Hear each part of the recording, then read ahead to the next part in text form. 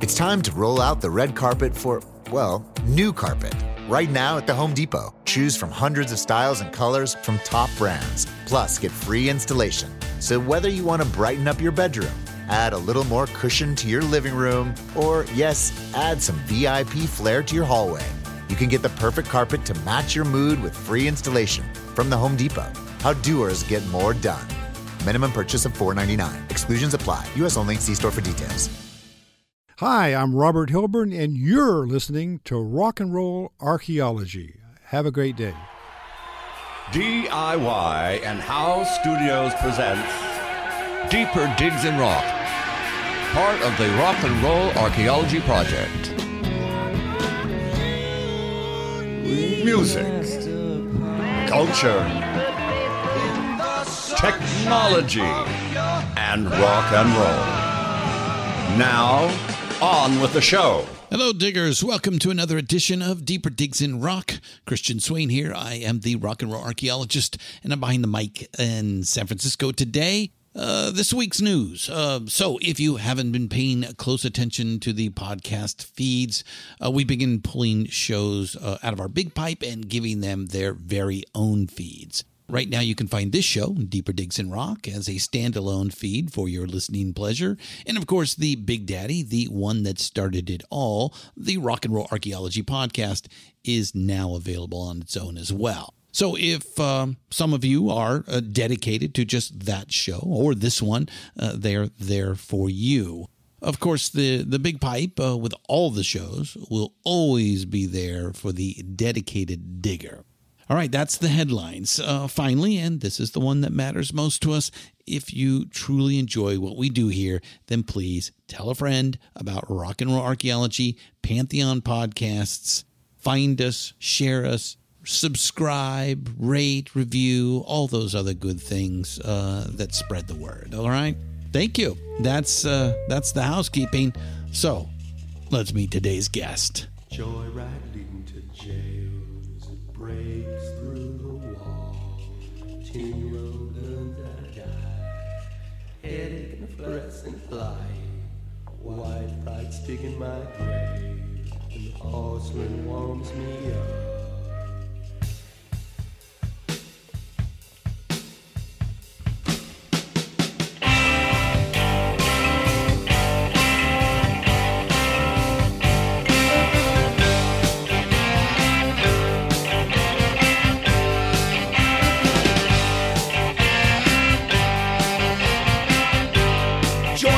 To jail, and as it breaks through the wall, a tin roll turns out to die. Headache and a fluorescent light, white fright stick in my grave. Now, some of you may have figured out I love my LA punk bands. Well, today we have a big one for you. Truly an LA supergroup. We are talking Dave Alvin and Bill Bateman from the Blasters, John Doe and DJ Bonebreak from X, Steve Berlin from Los Lobos, even Julie Christensen, who sung with just about anyone considered cool. All very impressive. But really, the band is centered on one guy, the cerebral poet, singer, and author, Chris D. I'm talking about the Flesh Eaters. Today, we sit down with Chris to go over his life in music, literature, and film over the last 40 years. He and the classic 1981 lineup are back with a new album, I Used to Be Pretty, on Yep Rock Records, and they are out on tour. It is a must-see and listen. Chris and his compadres of the band are truly unique. Original LA punk is not the punk of New York City or London, never was hardcore, but more of a Western attitude born out of rubbing against the corporate rock being shilled out of the record labels of the time. The Flesh Eaters are an amalgamation of that time, driving rhythms and hard guitars with overlays of ethereal sax, and the clattering of marimba puts flesh on them bones. It's extraordinarily vivid music for the ears, as if pulled from a David Lynch movie. So now they are back, and in a big way. The album is cool as a corpse on ice. Not only was I lucky enough to spend an hour with the Bela Lugosi of frontmen, but I was honored with being invited to one of the early shows on the tour. More on that later. But let's get to the man himself. Boys and ghouls, I give you Chris D. of the Flesh Eaters.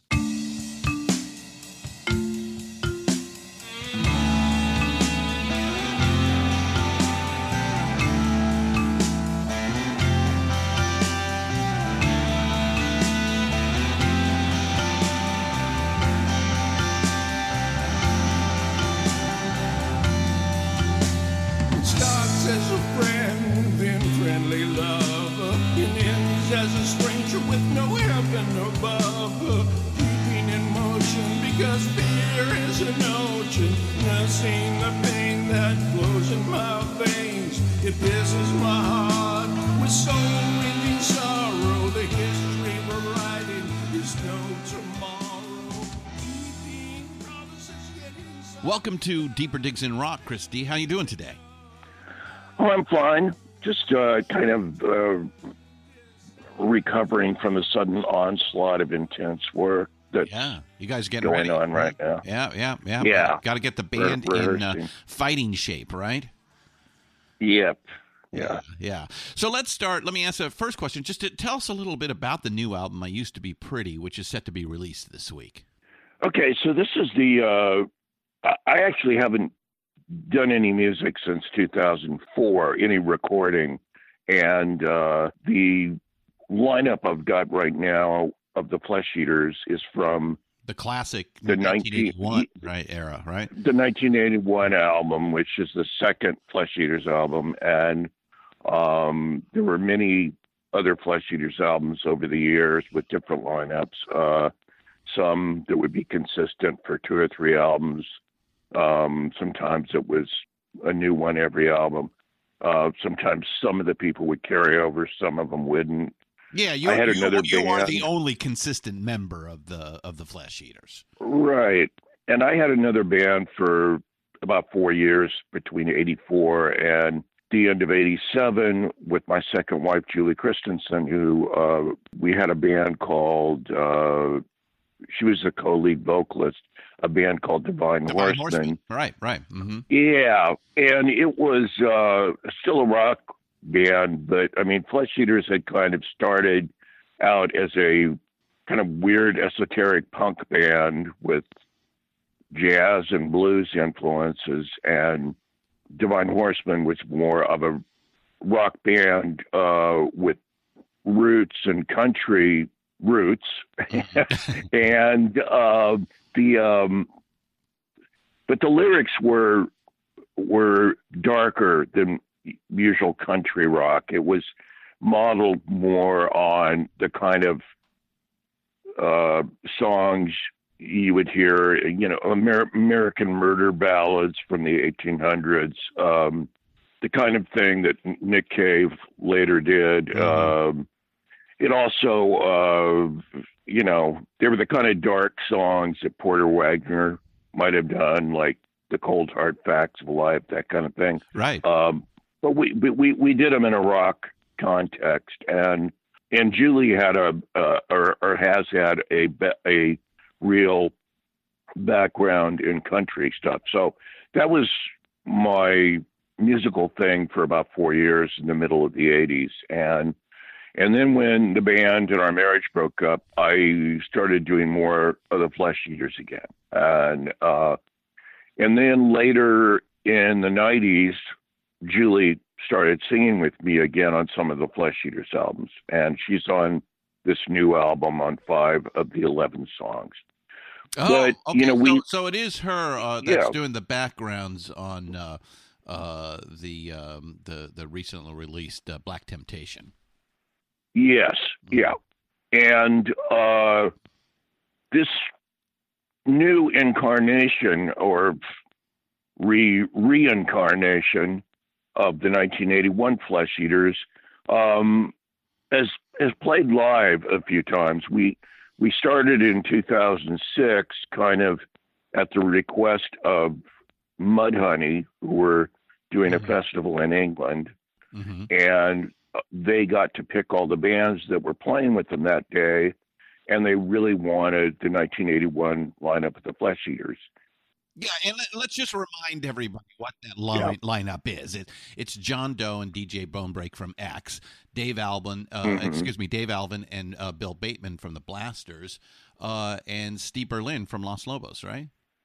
Right. Right. Yeah.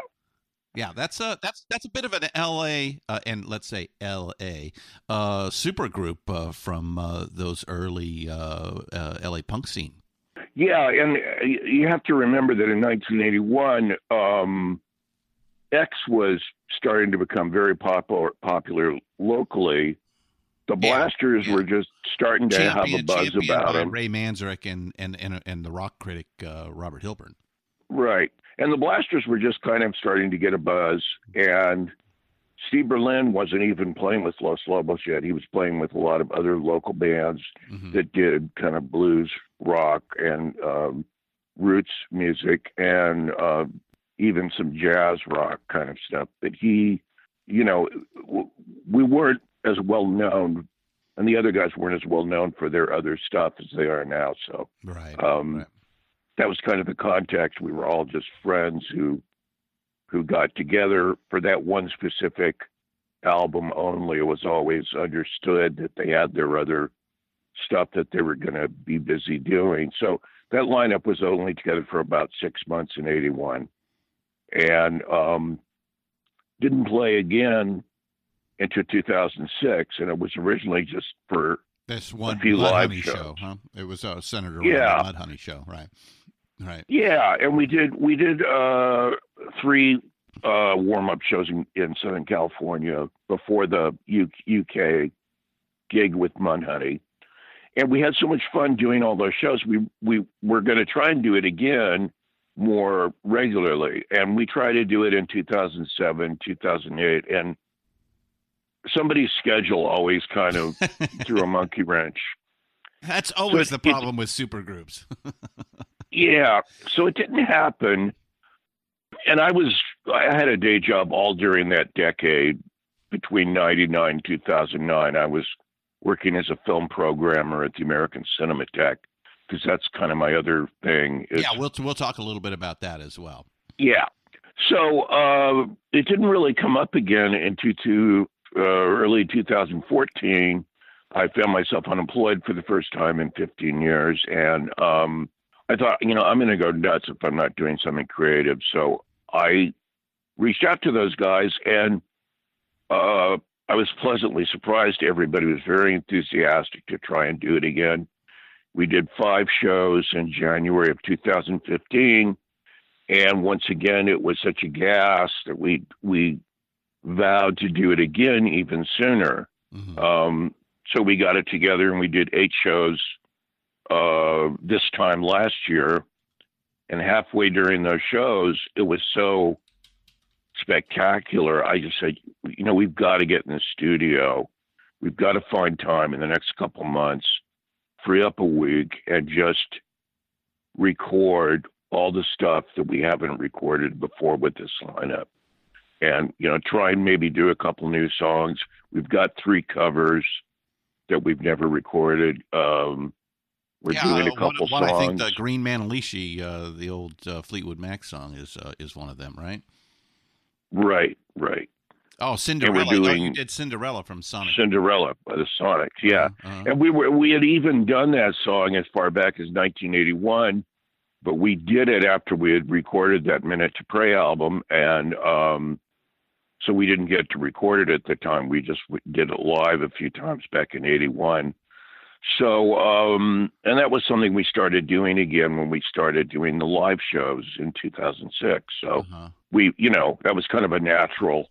And then the other cover, She's Like Heroin to Me by the Gun Club, which was on their first album, Fire of Love, which I co-produced with Tito Lariva. That was an old LA punk band as well, right?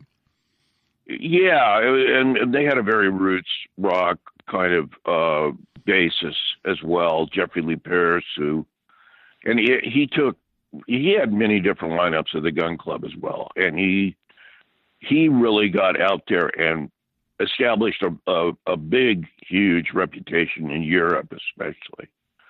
But he unfortunately passed away in, I believe it was '94 or '95, and Keith Morris, who is in the punk band Circle Jerks, was a good friend of Jeffrey's, and he and Rob Zabrecki, who another local musician, they had started doing a series of Gun Club tribute shows, Jeffrey Lee Pierce tribute shows in the late '90s, and they would have a consistent backing band, but they would have within a show they would have like 6 or 7 guest vocalists doing 2 or 3 songs.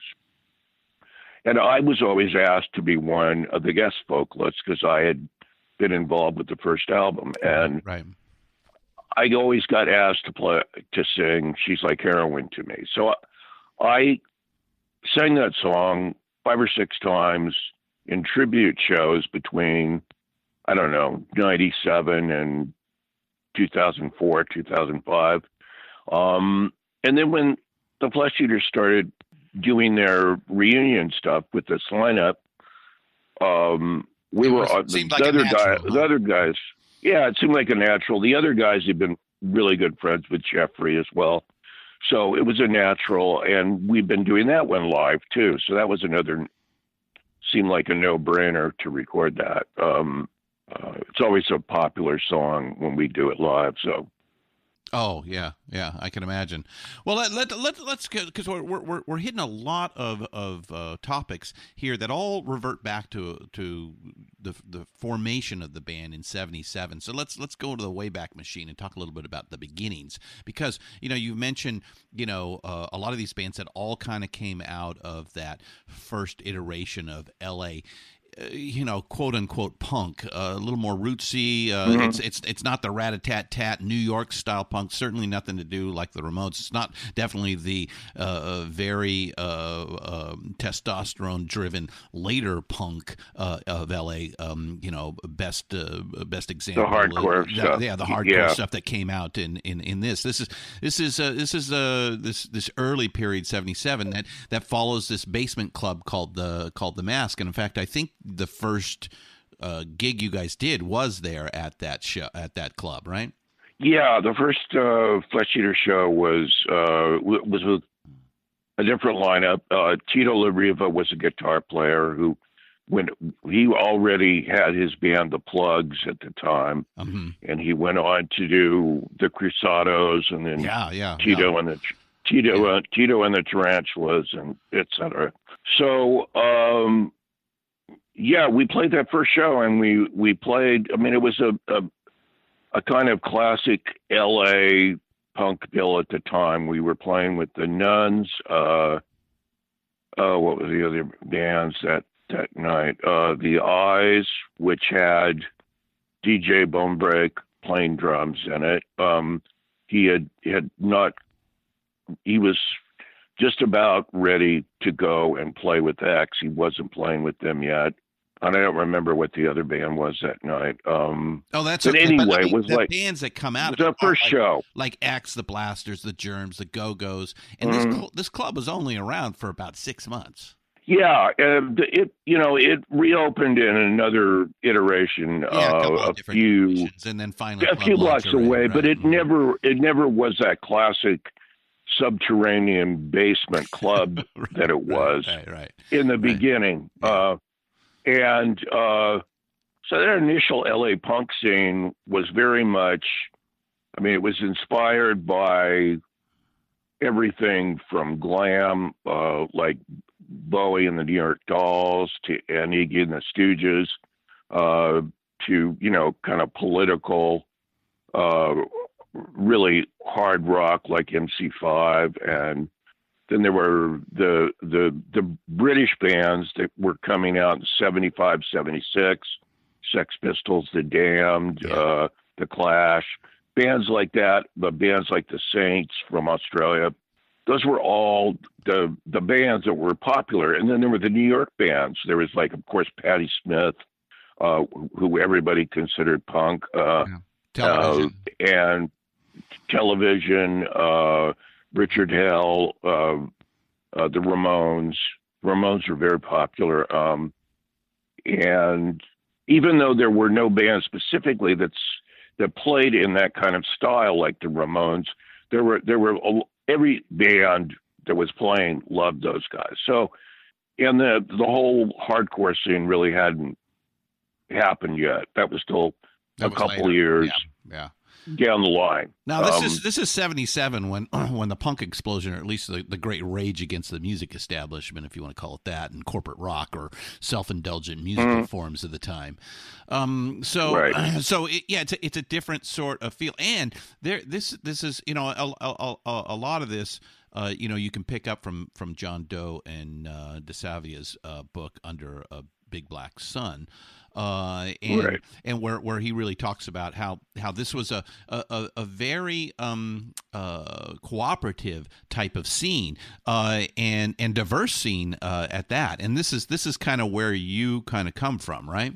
Yeah, and it was a very DIY scene, do it yourself. It was not relying on somebody else bigger than you to pluck you out of obscurity. It was you going out, just doing it yourself. It was like a lot of, sometimes there's been indie film movements in the motion picture industry.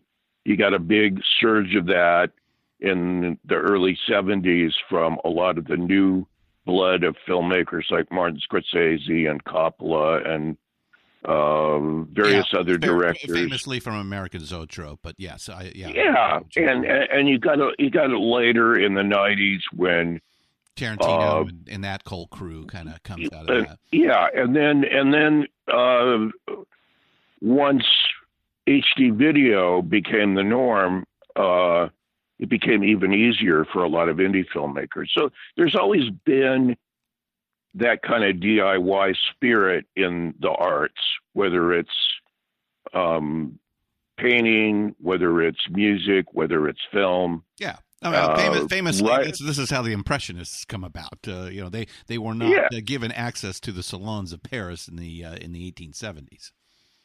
Yeah, there were a lot of those art movements. I mean, the Surrealists certainly, symbolist poets, which I'm very influenced by from the late 1800s in France.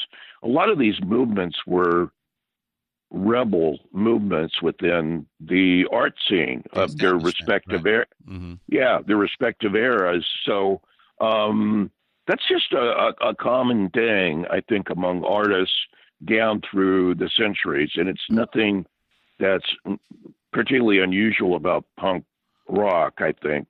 And a lot of the kind of naysayers and the sky is falling people who were down on punk rock at first.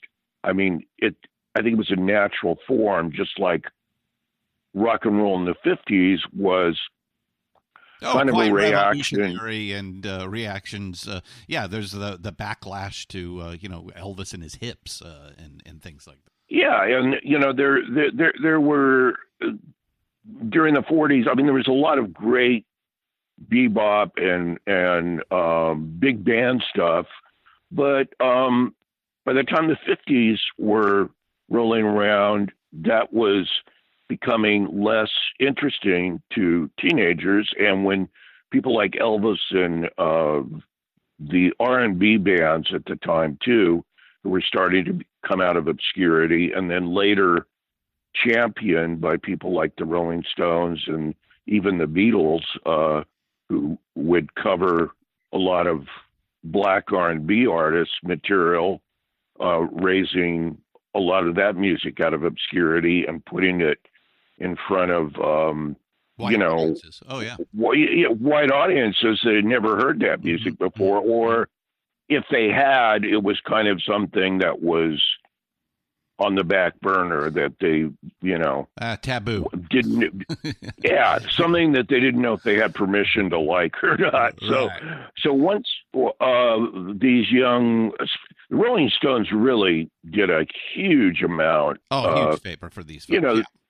They were on. I remember they were on Shindig, and they done that TV show in the early '60s, and they refused to do the show unless they could have Howlin' Wolf as another guest. That's right. On the show. Mm-hmm. And they did that with some other African American blues artists who really achieve worldwide fame because of Ike and Tina people Turner, like the Stones. You can think of them opening. Ike and Tina Turner. Yeah, opening the Stones show. How about Prince in 1981 in L.A.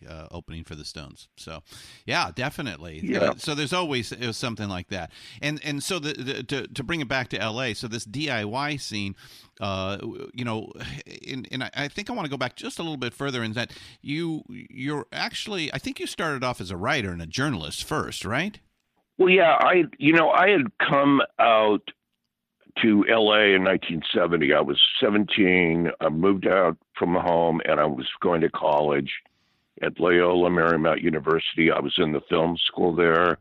That was what I really wanted to do, was be a film director. And I couldn't really establish any kind of rapport with any of the local filmmakers. I mean, if I had gone to UCLA, things might have turned out different, but I was not able to get into USC or UCLA film schools. Went to Loyola Marymount, which was at the time, a bit more isolated as a film school, smaller institution.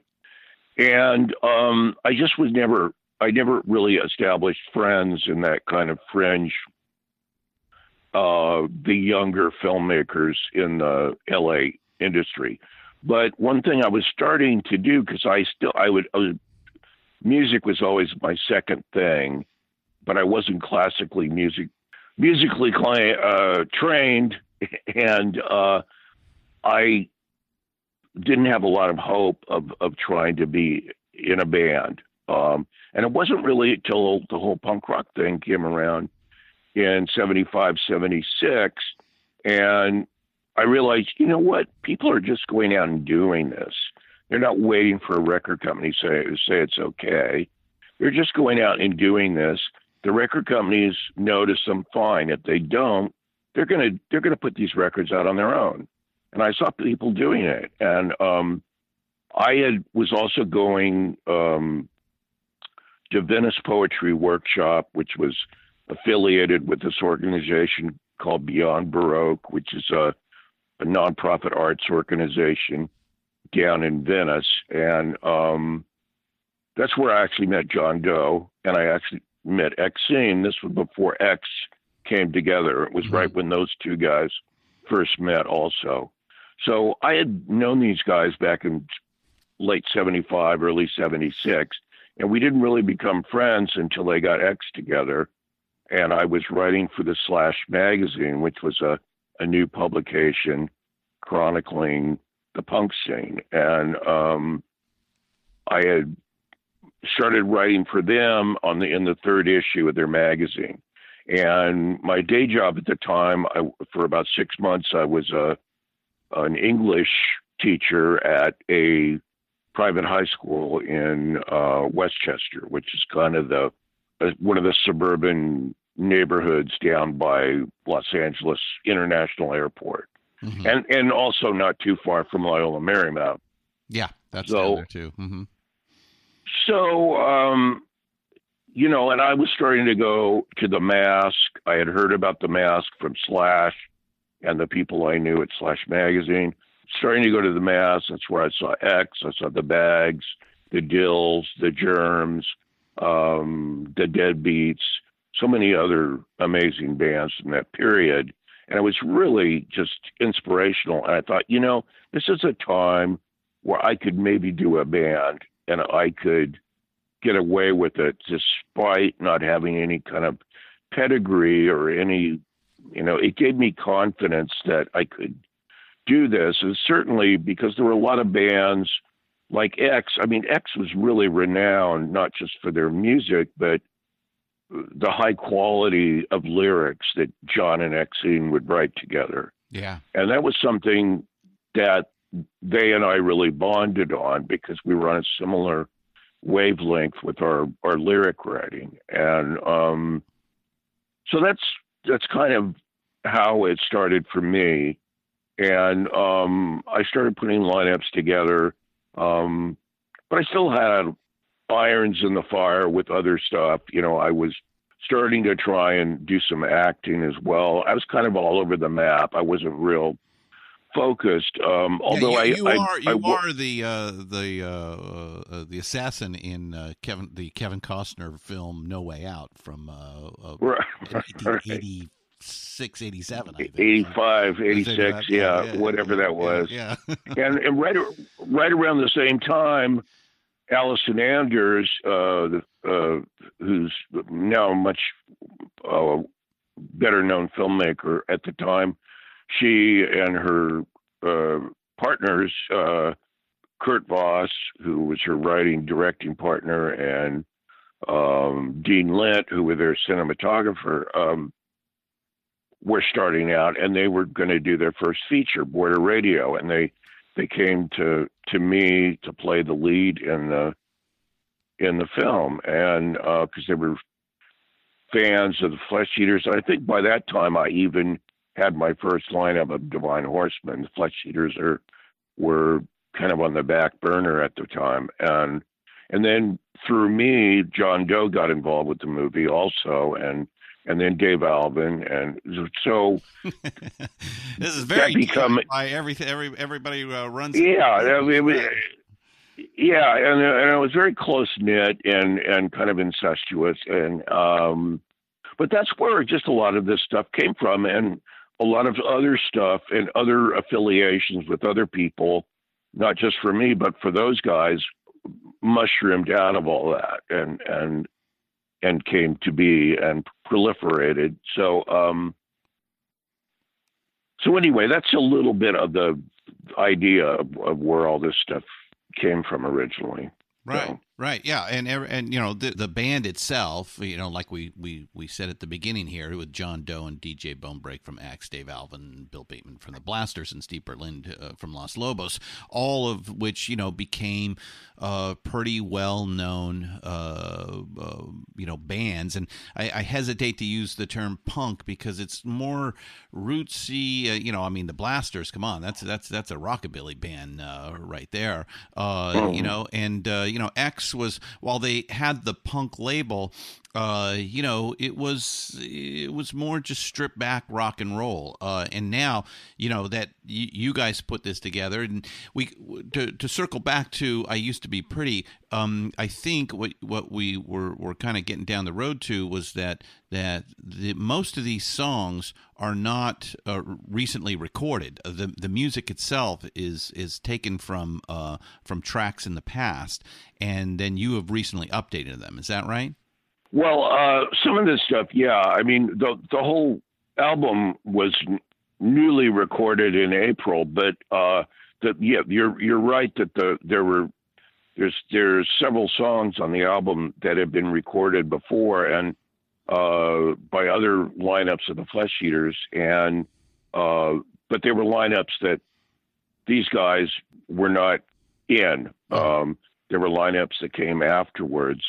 And the Minute to Pray lineup was very special at the time in 81 because we were doing, I had been listening to a lot of indigenous African music like chants, drum music, and I was also listening to a lot of R&B, like, but, kind of a rock and roll R&B, like Bo Diddley, Link Wray. Those guys were a big influence on the album.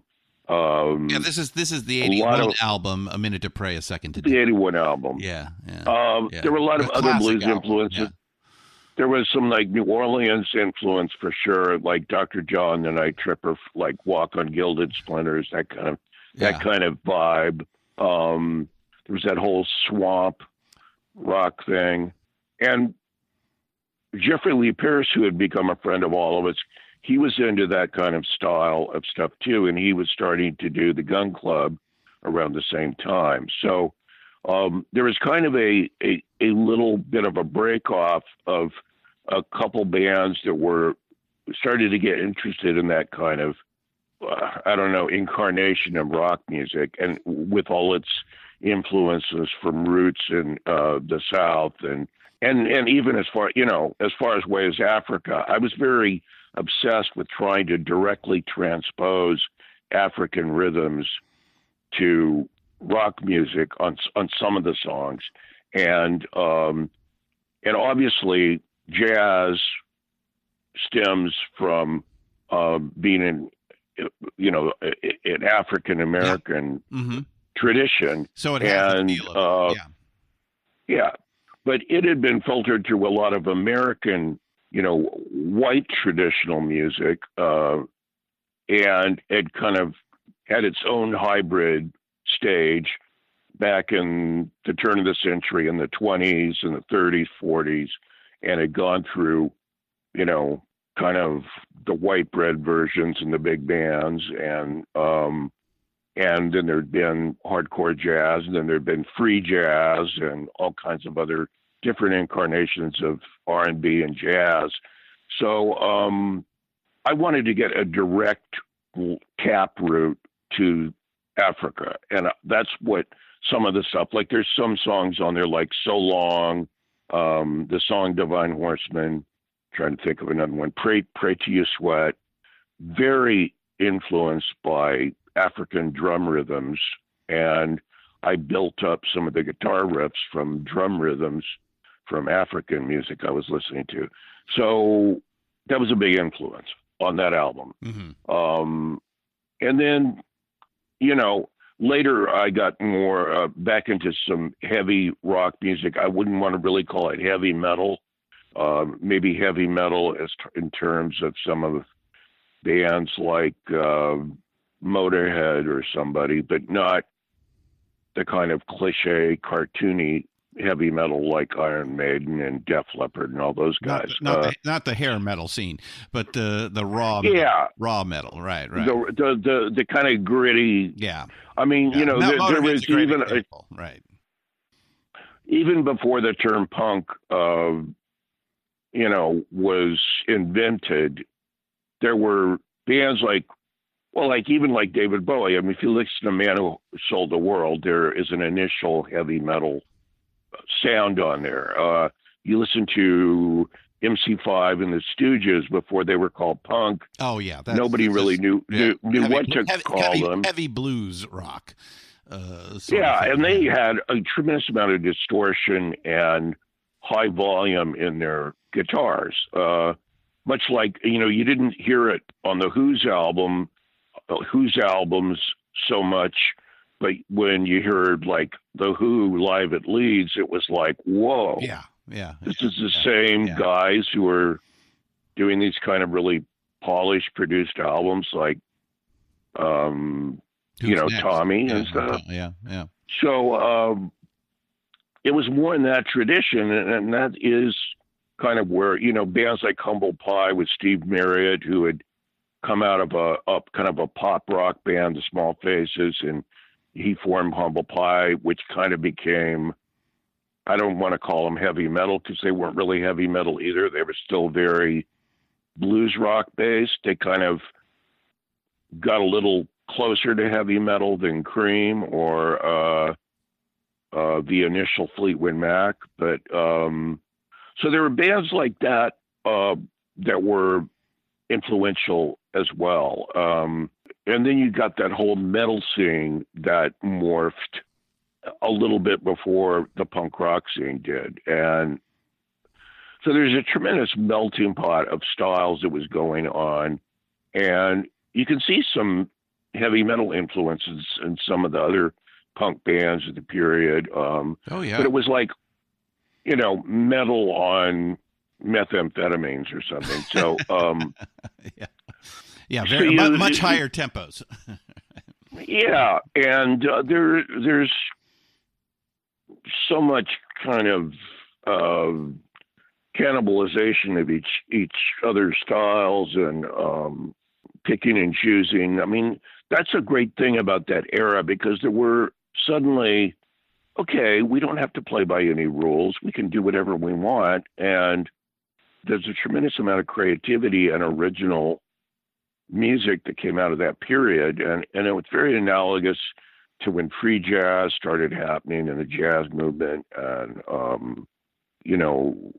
intellectual film or music critics may not look at it that way, but I just as somebody objectively looking at the scene, I see some similarities to how other popular music forms have developed and had their offshoots as far back as, the turn of the 19th into the 20th century. Certainly jazz was when it first came out, was the punk rock of its era. And that was before even real rock and roll had started to happen in the early 50s. So, there's always been these kind of rebellious offshoots. And as we were talking, very similar in the painting world, in the arts, and there is certainly that happened with writers. You got the whole beat school of writers in the 50s. You got the people like William Burroughs and Allen Ginsberg and Gregory Corso and Lawrence Ferlinghetti, all these people out of that era. You even got it in the science fiction writing in the 60s with people like British J.G. Ballard and American Philip K. Dick. And Philip K. Dick is somebody who really resonated a lot with the punk rock musicians. And I think it's a testament to Philip K. Dick's staying power. I mean, his work was evolved into Blade Runner, and then now that long-running series on Man in High Castle. Yeah. It's on whatever it is, Netflix or Amazon, whatever the originating studio. But there's a lot of that kind of thinking outside the box in every artistic movement that has moved things along and taken things into new territory.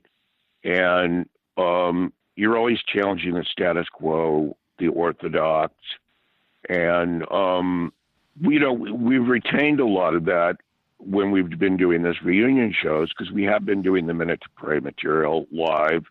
And we do have some feelings of that in the new album, but also we go back into some more kind of traditional rock stuff. We do the Green Manalishi, which is the way we do it is very unusual, I think, because we've got a sax and a marimba in there. Yes. Which certainly wasn't on the original Peter Green version. And, it wasn't even until we'd already version. Yeah, I was just going to say Judas Priest did it or covered it in the early 90s. Yeah. And I didn't even know that until we had already been doing it live when I found out about Judas Priest having done it. So that was something that was completely unknown to me. I thought, this is something kind of unique that we're doing this. But I go, well, Judas Priest did it in the early 90s. Well, in fact, some of the people in our live audience thought Judas Priest wrote the song, and I had to start announcing. No, it's Peter Green from Fleetwood Mac, right? Yeah, who had originated Fleetwood Mac. So, and it was and a lot of people didn't even know about the pre-Buckingham Nicks Fleetwood Mac. The English blues rock band. Yeah, that's why there's rock and roll archaeology to remind everybody of all this stuff. Definitely. Hey, let me ask. I ask a lot of our guests, especially those with significant history in as a professional musician. What do you think the state of music is today compared to that age of rock and roll? We've talked a lot about DIY, and we've talked a little bit about these reactionary art movements to the establishment. Are we in a period where maybe something's going to bust out? I don't know. I'm not super hopeful. I mean, there's a lot of revival of a lot of these forms that were around in the 70s and 80s. I mean, you've got kind of a Paisley Underground revival happening right now. Actually, a couple of bands I produced, Dream Syndicate and Green on Red, and then there were other bands from that LA scene, like the Bangles and Rain Parade and the Long Riders. Yeah, that's right. Long Riders came out of that. Yeah. Long Riders who were equally influenced by the by country rock and which was kind of a Paisley psychedelic revival stuff. at its time in the 80s. Right. Yeah. So there's different styles and stuff that's melding together still, and there's other new bands that are coming out that are doing stuff. To tell you the truth, I am shamefully behind the scenes or behind the times as far as listening to new music. There's a lot of music I hear when I go into restaurants and various other places that, to me, I'd call it wimp rock. And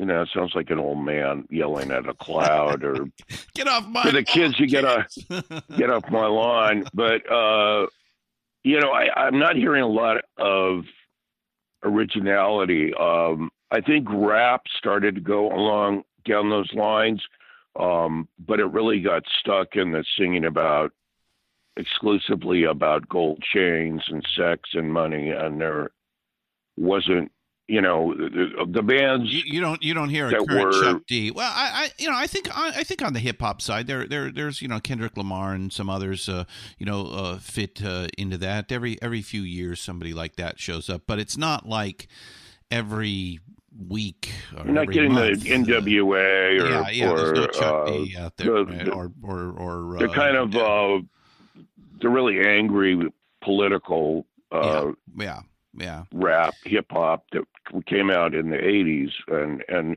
there was a crossover between to a lesser degree, but there was a little bit of a crossover with punk rock and that scene as well. And you got people like Ice-T and Ice Cube and people like that.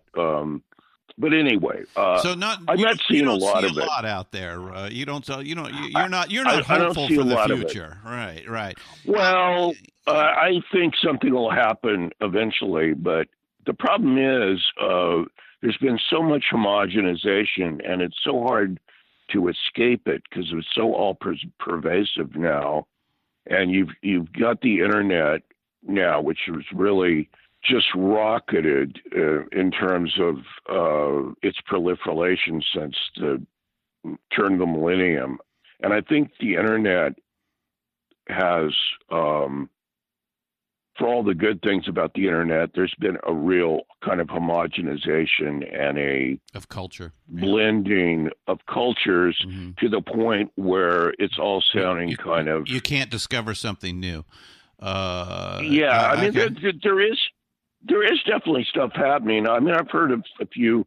I'm a big fan of flamenco music, and I was looking for some flamenco music recently online, and I found a few bands that are kind of hybrid bands that are doing it, and I heard some good stuff. And so there are bands out there, but we may not necessarily hear from them.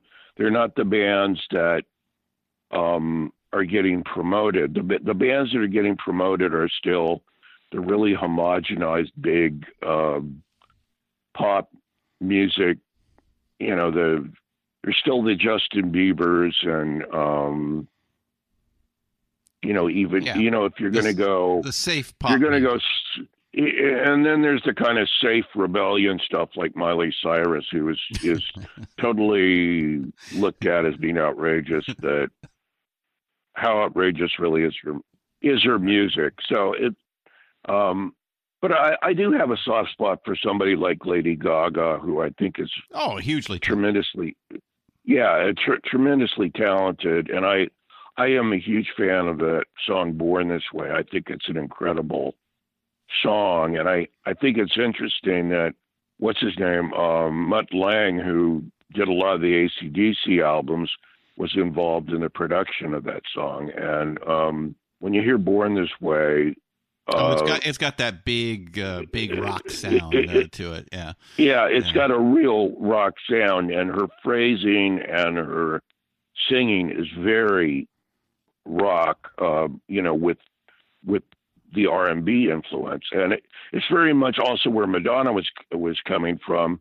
The thing I like about Lady Gaga is there's not as much ego involved, and there's a lot more kind of self-deprecating humor involved with Lady Gaga.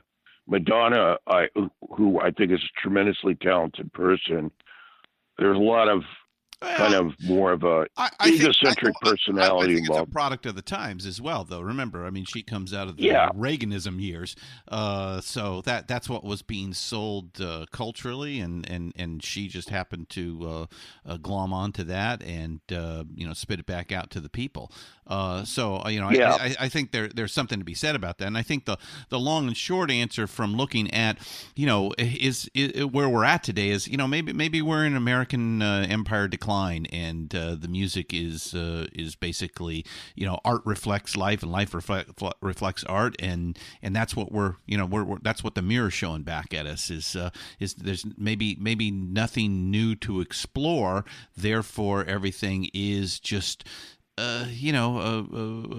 just on low. It's a flat line of inspiration and creativity as it stands today, which is not the case in some other art forms. I think we're in a new golden age of TV and storytelling in that way, of which we touched on a little bit today. But let's get back to the Flesh Eaters, because I only got a few more minutes with you here, and sure.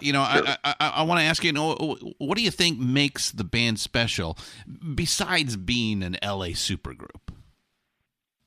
Gosh, I don't know how to describe it really. The thing that is special to us, and it's very special to me, and it became very clear after this album, especially with the new songs, is that we've got kind of an intuitive chemistry between us. I've had this with other lineups, but not to the same degree as with these guys. We're able to kind of coalesce our different ideas and make them fit into this jigsaw puzzle, and they transcend. They become more than the sum of their parts. Right. And there's a lot of intuitive stuff going on in the room when we're playing, when we're practicing, when we're re-recording the album.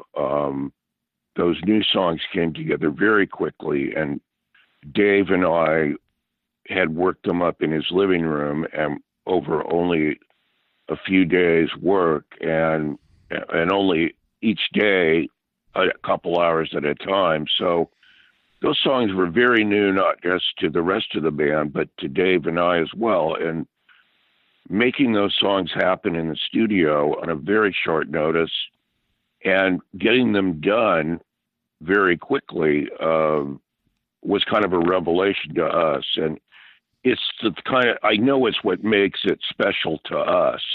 And I think that communicates to an audience, and a lot of the audience is reacting. There's a tremendous following for the Minute to Pray lineup. Mm-hmm. There's a tremendous following for X. There's a tremendous following for Dave Alvin, because he's had his solo career for quite a number of years. Oh, yeah. He just had an album out with Jimmy Dale Gilmore.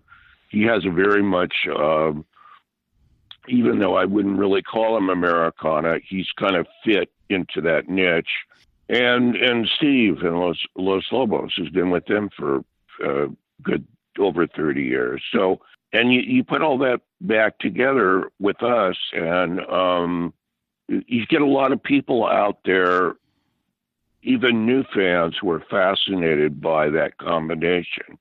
And there's a lot of people that know my stuff too, and just even separately from these other guys. So it's just a unique thing, and we're very fortunate to have the chemistry that we do, and that communicates to an audience. And the initial groundswell of interest in this album from the public, and the way it's, the pre-sales and everything else that have happened, the way the dominoes have kind of fallen, and it's been so easy to do this and get it out there, which none of us was expecting.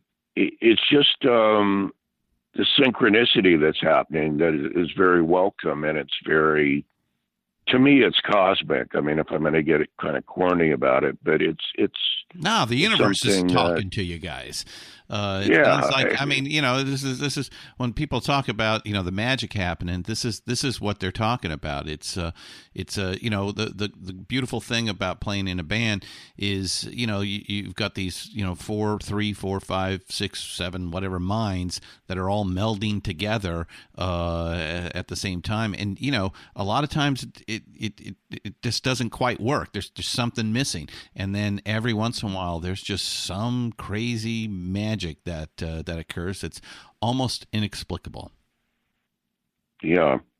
And we've been very lucky because we've had a run of very good fortune in this last year. And, we've had Dave Alvin's manager, Nancy, who's come on board as our manager. And we've just had a lot of people join the bandwagon, and Yep Rock has been extremely good to us.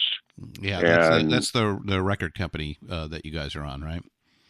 Yes, and they really signed us sight unseen. They had not heard the album yet, and after talking to Dave Alvin and to Nancy and understanding the history of the band and what we were doing, they became very excited just on their own without having heard it. And then when they got to hear it in the early summer, they were like totally blown away, and it was beyond their expectations. So that's very gratifying that everything that's come about,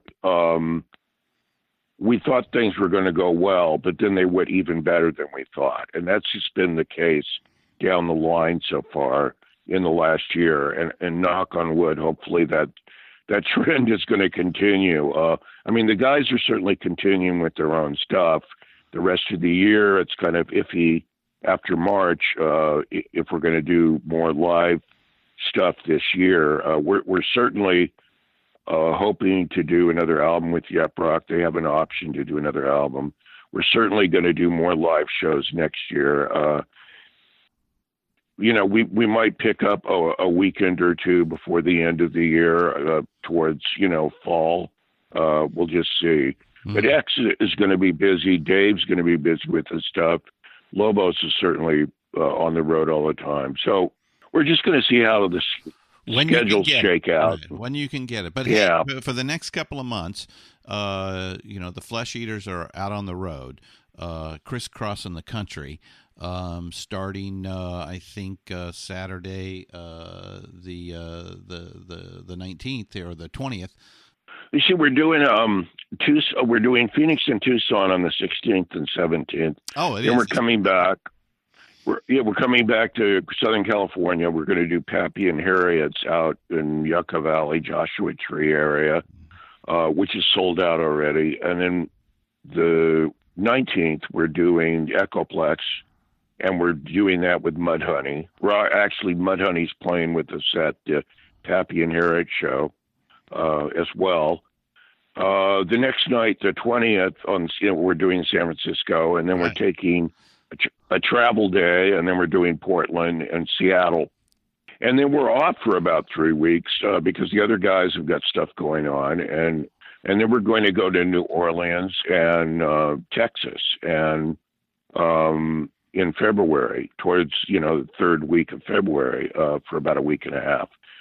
And then we got a 2 or 3 weeks off again. And then in late March, we're starting in Chicago, going up through the Midwest and kind of snaking our way down to Washington, D.C., and then Philly and Boston, New York. So, yeah, we're going to cover a lot of ground before the end of March. So, well, we look forward to seeing you out on the road, Chris. Hey, thanks so much for being with us on Deeper Digs in Rock today. Oh, well, thank you. I appreciate you having me.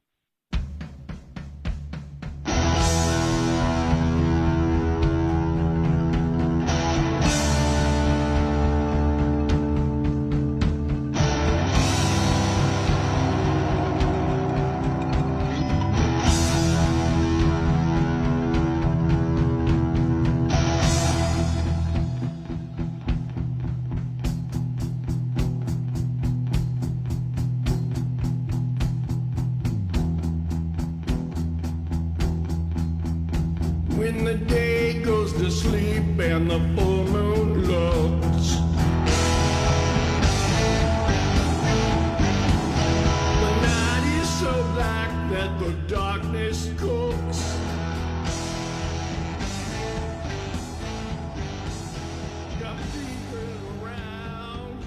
What an incredibly interesting guy. I had a great time digging into the mind of Chris D. A lot of fun, and I hope you did as well. So, yeah, I love the new album, but what really got me, and of course made it all come together, was seeing them live. The show was incredibly powerful. I hate to bring a metaphor up for a second time, but I really kept thinking I literally was in a David Lynch movie. I could imagine people like William Burroughs, Lawrence Ferlinghetti, or Philip K. Dick hanging around. And who knows, Lawrence could have actually been there. I did see Kim Thale of Soundgarden and said hi again. So if you are looking for something different, if you really enjoy digging deep into rock and roll archaeology, then grab a spade and go see the Flesh Eaters when they come to your town. Again, the new record is called I Used to Be Pretty, 11 songs from this LA supergroup. Check it out wherever you get your music. Take a deep listen and tell us what you think. Okay, that's it. I am the rock and roll archaeologist, Christian Swain, and I shall catch you all later. Keep up the rockin'.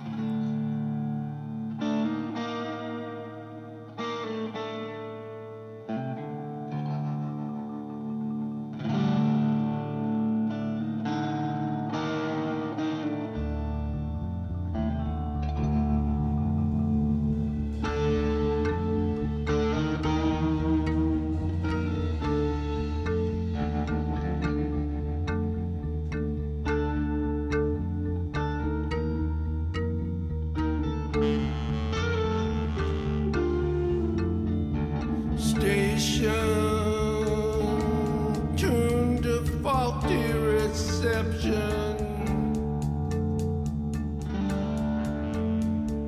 Tangled up evidence and cherished deception.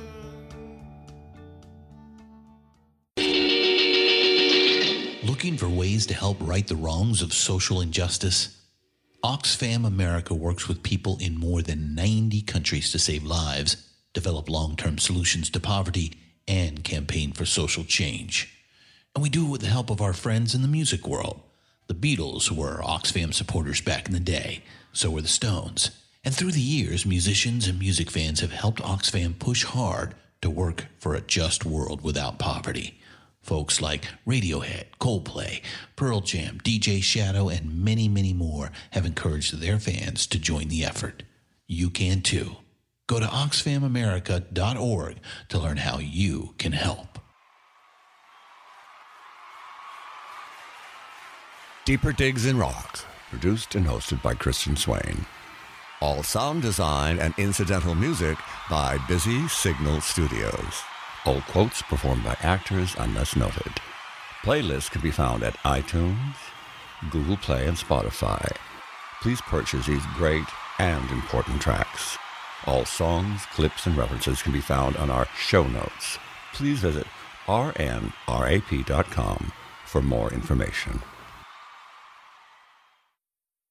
Have you ever lifted a piece of furniture and found the carpet underneath looks brand new, while the rest of it looks, well, not brand new? That's when you realize you need new carpeting. At the Home Depot, we have a wide selection of all the top brands. Best of all, we'll install it for you. And even better than best of all, we install it free. So all you need to do is choose from our hundreds of styles and colors. Start your installation today at the Home Depot. How doers get more done. Minimum purchase of $4.99. Exclusions apply. U.S. only. See store for details. It's NFL draft season, and that means it's time to start thinking about fantasy football. FantasyPoints.com features industry-leading experts and prognosticators using proprietary hand-charted data to help you score more fantasy points. FantasyPoints.com is the place to go for whatever kind of fantasy football you play. Whether you play fantasy football, daily fantasy sports, or do a little bit of everything, Fantasy Points has the meticulously researched content to guide you to victory. And why wait for the fall? Fantasy Points also covers the new spring football league, the UFL. Join the guru, John Hansen, Scott Barrett, Joe Dolan, and other massive names in the fantasy football universe with an exclusive offer. Use code Pantheon for 15% off any Fantasy Points package, including the all-in package, with access to every article, tool, and data nugget that Fantasy Points has to offer. That's fantasypoints.com and code Pantheon for 15% off at Fantasy Points. Fantasypoints.com, code Pantheon. Score more fantasy points.